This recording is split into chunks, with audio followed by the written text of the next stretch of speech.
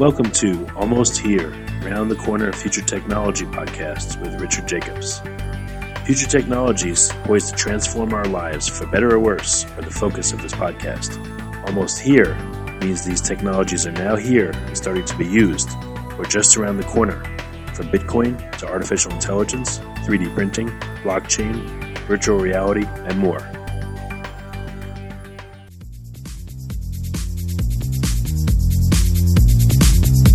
Coming to Dallas, Texas, September 14th, 15th, and 16th, 2018, the Blockchain and Future Tech Expo.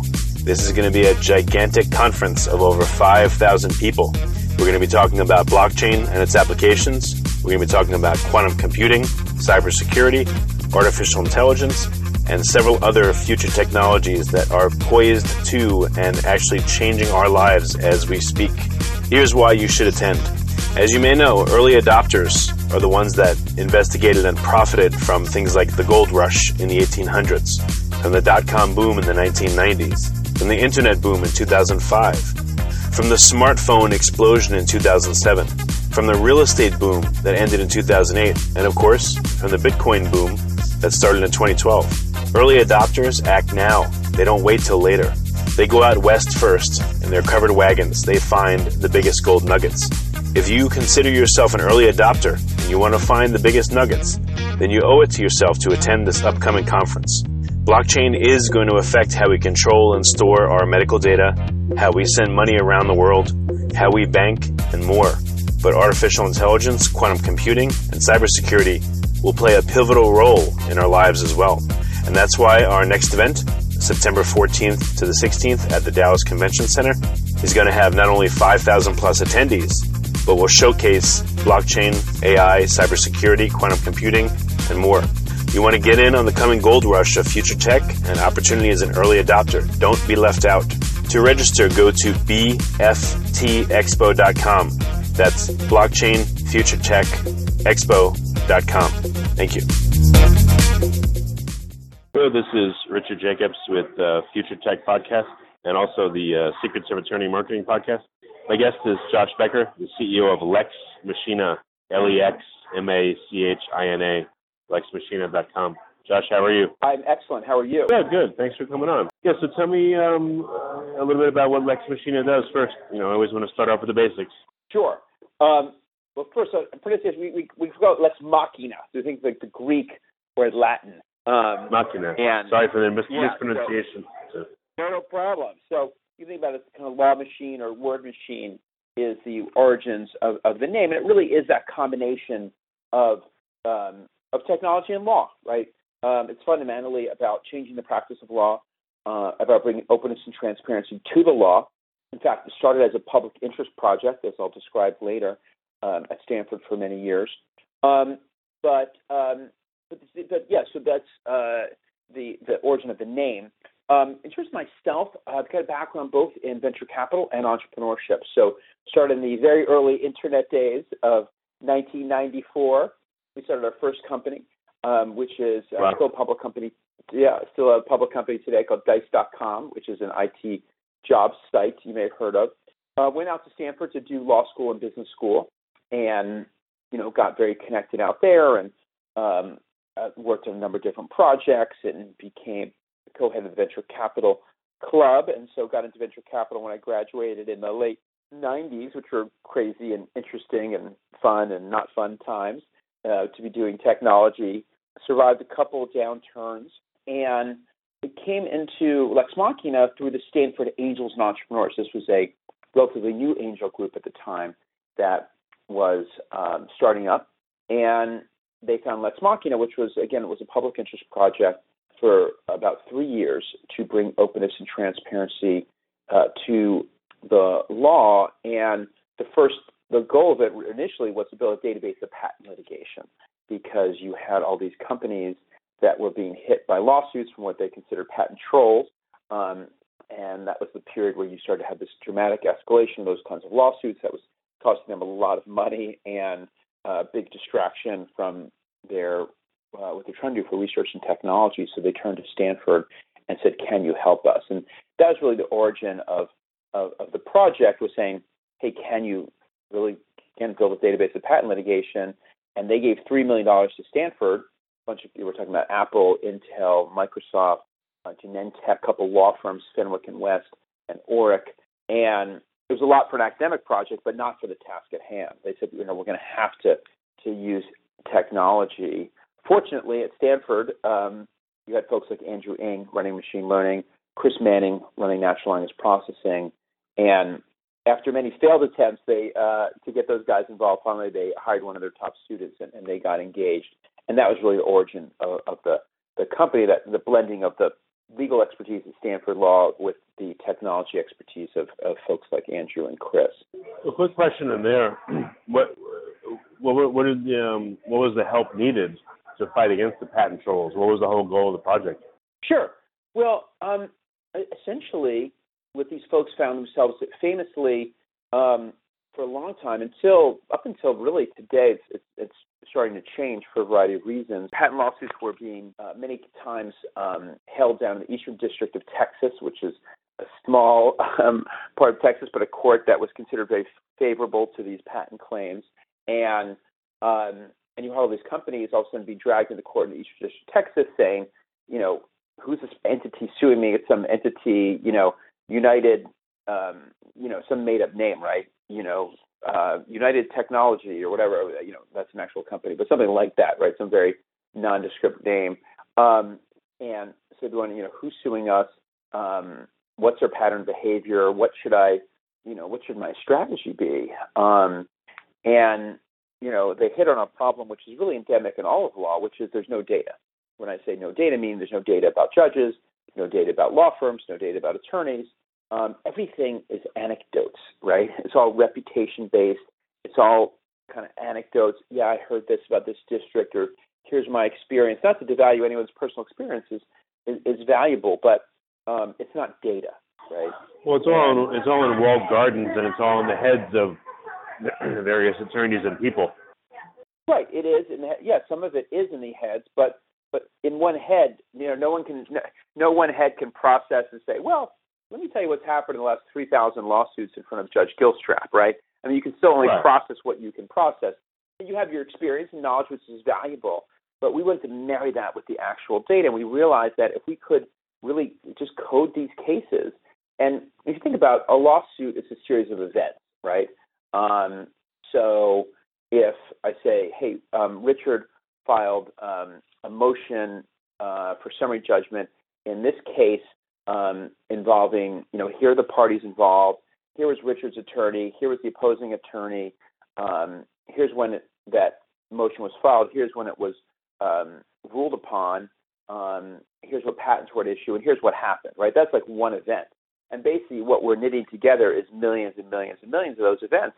And if you do that, then all of a sudden you have really good structured data about what happened, right? And has this happened in the past? And, how has Richard's attorney behaved in similar cases in the past? And what's the judge's pattern of behavior? And all that is now revealed through the data, which, again, isn't to say that any one case will be exactly like any of the others. No, of course not. But it can give you a strong sense of, hey, what's the timing? How long will this motion take, right? How has this judge ruled in these kinds of cases in the past? And all that stuff is now valuable information that we're making available to folks. Well, how much of an effect would this profiling have? If you look at thousands of cases and, Judge so-and-so tends to respond this way to these kind of issues, or, if you file a motion to do whatever, this judge tends to favor those motions. I mean, in the aggregate, how much better of a result can you get, and how much does this kind of intelligence help? Well, it could help a lot in a specific case.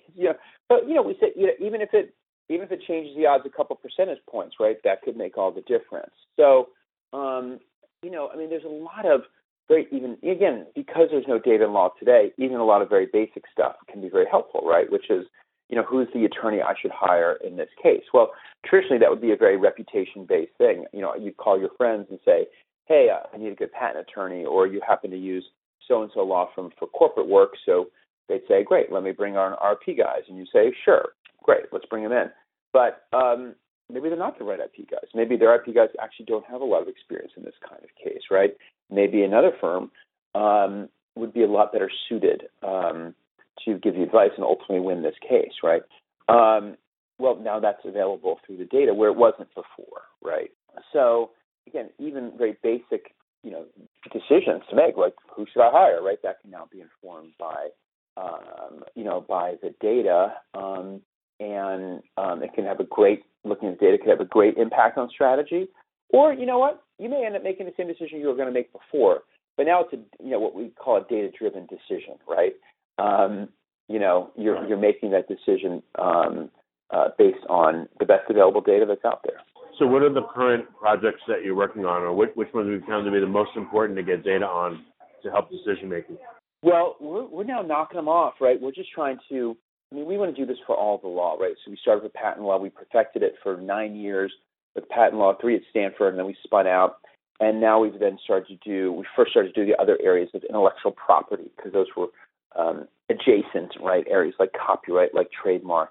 Then we started getting into areas like securities and antitrust, really fundamental to our society, to commercial law, to employment law, right? Which turns out to be a ton of law, product liability law, where we have more product liability lawsuits in our system now than all the other lawsuits combined, right? So very important to both plaintiffs and defendants, of course. And we're continuing to roll out new areas, and so that's the fun part. We're knocking off new areas, and each area takes us, about a year to do, and that's, with a team, because we have a human team that has to review every case as well. The machine gets us, say, about 90% of the way, but there's certain things that we need a person to review to actually figure out the outcomes, a legal expert. So it's that melding of, that's why it's, law plus the machine, because we really need both.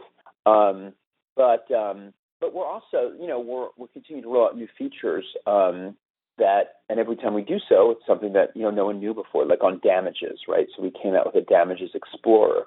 So you now can say, hey, I want to see damage, any damage judgments between $50 million and $150 million, in front of this judge in this kind of case or something like that, right? So we'll continue to roll out analytics on different aspects of the law. How public is this data? Is it difficult to get? Well, that's a great question. At the federal level, right? You can think about lawsuits, maybe about 500,000 federal lawsuits a year, whereas in the state court, civil lawsuits is probably another maybe 10 million. Everything federal is available, but not free. So there's a system called Pacer, which anyone can go and pay, $5 for one case, or download a couple documents. For us, we need every case, every document we can get our hands on, or certainly all the key documents, and that is very expensive. So, if you want to roll out a new area, we're talking about $1 million to $2 million just in document costs. So we raised $8 million of venture capital, which kind of got us, pretty far, and we had, term sheet for more. And then Lexis came along and said, hey, we see what you're doing. We understand analytics. We are really deeply committed to analytics, but no one's doing what you're doing. We want to put you on our platform, and we'll give you access to more documents, right? And so Lexis acquired us a couple of years ago, and that allowed us to expand a lot more quickly. Yeah, I heard that state level, Pacer is a monopoly, and they're super expensive. So I was wondering how you got your data. It must be very hard, but partnering with Lexis or being absorbed by them is great, Yeah, that helps. Now, state is very interesting because most states have very, very poor data. California spent $1 billion trying to build a unified court record document system, and then said, we fail. We give up, unfortunately. We're starting with states that do have better data, and Lexis itself is investing heavily trying to get the best state data possible. But we are rolling out now various states, but it's more hand-to-hand combat to get that data. So what, without giving away proprietary info, what kind of insights have you gotten from this analysis? Anything surprising or interesting in a given area of law, or a judge is truly biased or unbiased? What have you seen? Yeah, all the time. That's the fun part. So every time we launch a new area, we come out with a report. which highlights, some of the more interesting dynamics. So I can get you a copy of, one of our, reports, and but they always, reveal stuff that no one knew, and it could be, it's everything from sort of fun stuff that the press likes about, which company gets sued, for patent lawsuits, right? Who gets sued the most, or who's suing the most, right? Who are these, patent, what we call patent monetization entities who are suing the most, or what are the biggest judgments, and what are the big, so that kind of stuff is always fun. But then there's a lot for practitioners themselves just to sort of get a sense of, which is right, like this judge is perceived as very plaintiff friendly, say, but there's a judge in New York, for example, at a high level you think, oh, this is plaintiff friendly, but then you dive down, and we enable you to dive deep into specific kinds of patent cases, right? So it's not just generally, how do you rule in patent cases? Because pharmaceutical patent cases are very different than tech patent cases, for example. So we enable you to filter down, and then it turns out that's not true. The conventional wisdom was really wrong, for this kind of case, right? So it's that kind of stuff that's fun when there's really the conventional wisdom says one thing, and then we find out, no, that's really not true. How do lawyers respond to this? I would think that they would say, I have 20 years experience, and I know what, the judges, and I know how to do this, and I don't need a machine telling me what to do. It's a great, you're right. I mean, we certainly faced a lot of that early on, and, we still do face that from time to time. But I think, it's like any other technology adoption, right? It's like, we always thought about it as crossing the chasm, right? We got to get those early adopters, who really embrace technology. A guy like, Jim Yoon at Wilson Sonsini, or several folks at Fish and Richardson that were big early adopters, and Rick Frankel at Latham. So kind of find those early adopters, who kind of got it, right? And then we developed use cases with them, and then ultimately had to, cross the chasm into making it more of a must-have, not a nice-to-have, And so I'd say, yes, we did face that early on a lot for sure, right? In fact, early on, we didn't even call it data. We'd be like, oh, we're just selling history. You want to understand history, right? But I think over time it's become more and more accepted as they say, oh, okay, well, and so-and-so has it, then I want to have it too, right?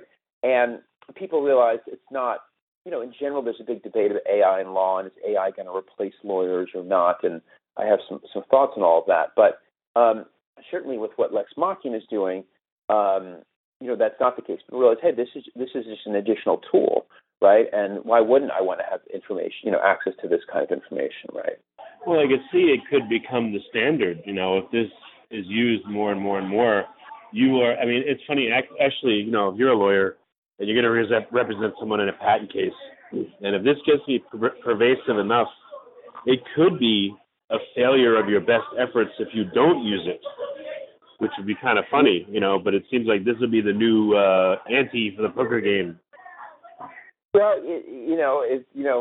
from your lips to God's ears, as they say. But yeah, I do think that, I do think you're right. I mean, early on, one of our advisors, this was years ago, you remember him telling, he's like, listen, lawyers commit malpractice every day, right? That was kind of what he said, and then he would say like, hey, you're right. At some point, it should be malpractice not to use, Lex Machina, right? Because the information's out there. If you want to best serve your client, you should have access to the data. So yeah, I'd say we're not quite there yet, but I appreciate the sentiment, and I think, it is kind of slowly becoming a standard. Well, do you think there'll actually be law created that will regulate the use of it? Are there forces trying to stop it? Are there forces trying to require it? I mean, are you see any of that happening? Not yet. No, I haven't seen that on either front, either requiring or someone trying to stop it. Yeah, I think just a bit, it kind of has to take its course from just from tech adoption, right? And we're just trying to apply. And one of the things that I've done here, actually, I built an accelerator for Lexis as well. So we've had other, startup legal companies come through, and I've seen them now go through some of this as well, and and I just try to encourage them to do what we've done. Just be very focused on the use cases, right? You can't come in and just say, "Oh, hey, there's this cool whiz bang technology, and you guys need to have it," right? It's like, I'm too busy, right? Like, what, how's this going to affect, how does this affect my ability to do my job, today, tomorrow? How does it help me? How does it help my clients, right? And so you have to be really focused on those use cases, and then you have to, again, write up those case studies, and and start with slow adoption beginning, but that's the reality of the legal world. You're just not going to get something that's happens very quickly by technology standards. But I think more and more. Just last year alone was a huge year where we had of the AmLaw 100 top law. We went from I think 40. We had the first 9 years we had like 43, and then we got 20 new ones last year. Like, it was a really big jump. So I think you can expect that over time if you keep at it. Have you had cases where the other side, has found out that your guys are using Lex Machina, and did they give up and throw their hands up in the case? Did they, I don't know, did they change their behavior? Have you seen any of that? I haven't seen that per se. I mean, I think what you do see, people bringing the data now into, say, settlement negotiations, right? And say, like, hey, you know what, if you guys go forward, here's sort of your likely outcome, right? And therefore, the settlement needs to be bounded by X and Y, right? Or something like that. Or in a competitive situation, part of the use case, one of the use cases, we call it get the case, win the case, right? Law firms are using the data to compete against other law firms to win business from their clients, right? And so somebody might say, we've had people say, yeah, I was tired of losing out, in more graphic terms, I'm tired of losing out to this other firm, so we got to get, we need to get Lex Machina too, right? So I've seen it from that perspective. We've also seen it, start to appear in briefs, where people have actually cited the data, for a particular transfer motion, for example, and they say, hey, we need to transfer, and according to Lex Machina, here's sort of the case back, here's how long it takes to get to trial in this case, in this district versus this district, right? And here's the backlog. And that's what we want to transfer. So we are seeing things like that. Yeah, and I guess it would affect settlements, because if you know, okay, well, this kind of case tends to take about 2 years and costs, $300,000 in legal fees on average. If we settle for this amount, because the damages always tend to be this much, it's better to do that, Yeah, I think that is, that's a big use, right? Because a lot of these cases, do come down to settlement at some level, right? And, I can't wait till we get to do more criminal law, right, on a state basis, and that will be really fascinating. So I'm looking forward to those days as well, right, where so much of it is plea bargain and trying to figure out what a sentence might look like, right? Well, what are the areas of law that you feel need this more than others, like desperately? And, are there going to be some areas where it's going to be really difficult to get data, or is it just like, in inexorable march till you get them all? I think it will happen. Again, some states are just behind others. But even there, sometimes you can go county by county, if you have to. But I think, areas like patent have been, antitrust securities, for sure. Employment, I think it's been really helpful. And then, like I said, areas like criminal law, right? Or some of my friends going through divorce litigation, that would probably be pretty helpful. So I think some of those areas will be really important. But I think all states, eventually, I think states are moving in this direction. It's just in some states, it's just harder for them to budget the dollars. But I think that money could also be used a lot more wisely too, right? So I think they'll see over time that it's they can have a good system for not that much money, right? And once they do that, the data will be better. Okay. What's the timeline you think to where you expand to other areas, and when do you think it's going to become commonplace in every area of law where this is used? Well, we're every year we're rolling out more. I mean, last year was a huge year. This year, a couple more federal areas and a couple states are our goal. So I think, in terms of every area law, every jurisdiction, at least sort of at the state level, I think in sort of 3 to 5 years. But, some's going to happen a lot more quickly. But it's just, again, it's at that state or even the local county level that's where the struggle is going to be for data. But we're making a big investment. Okay, very good. Well, what's the best way for interested parties to get in contact with you? Attorneys that are in a given practice area that want to see if you have tools for them, potential partners, et cetera. Yeah, certainly. They can check out the website, lexmachina.com. They can email me personally, jbecker@lexmachina.com. And, I'm also happy to be a conduit to other things that Lexis is doing. I mean, Lexis, I have to give them credit, is the clear leader in analytics and has really outflanked Thomson in this regard. There just aren't comparable products from the other providers. And it's not just Lex Machina. Ravel was a startup that also spun out of Stanford, folks we know well, that was also acquired by Lexis. And as opposed to the analytics that we're doing, which are really, you can think of them as like litigation strategy analytics, they're doing analytics on the legal language itself, right? So think about it more as a traditional legal research use case, but they're analyzing the judge's language, right? What do they cite most often? Which briefs do they cite? Which do they cite? And which rulings do they cite? And so you can speak in the language that judge can hear, right? So that's one of the other really interesting areas. There's another company called IntelliGize that they bought, which is doing analytics on SEC documents, right? So to get really interesting analytics on deals and transactions, and hey, I want to see deals that happen between 100 million and 500 million that have this kind of term or this clause or things like that. That's really fun. And some technology is helping law firms mine their internal data, right? They're saying, hey, well, I've done more of this kind of case than anyone else, right? Why can't that be strategic advantage to my firm? So, I'm also happy to be a guide to some of that work that's happening as well. Okay, very good. Well, I appreciate being on the podcast, and I'm hoping that this will level the playing field and help, small guys and people involved in litigation, which sucks for everybody, to have a better time of it.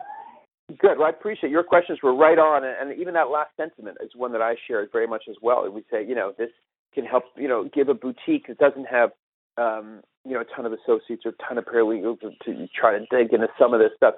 Give them as good access as a much larger firm, right? So, or we have a law firm or two in Korea. Not that they're going to practice law in the U.S., but they can have access to good information on what's happening in the U.S. legal system. So. I do hope it'll help level the playing field. I appreciate that sentiment. Okay, hold on a second. Coming to Dallas, Texas, September 14th, 15th, and 16th, 2018, the Blockchain and Future Tech Expo. This is going to be a gigantic conference of over 5,000 people. We're going to be talking about blockchain and its applications. We're going to be talking about quantum computing, cybersecurity, artificial intelligence, and several other future technologies that are poised to and actually changing our lives as we speak. Here's why you should attend.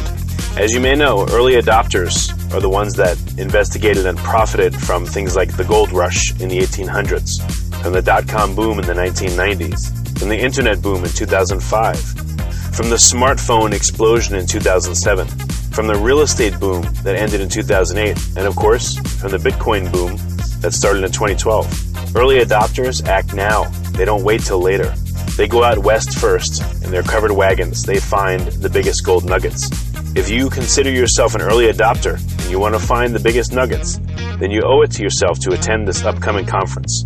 Blockchain is going to affect how we control and store our medical data, how we send money around the world, how we bank, and more.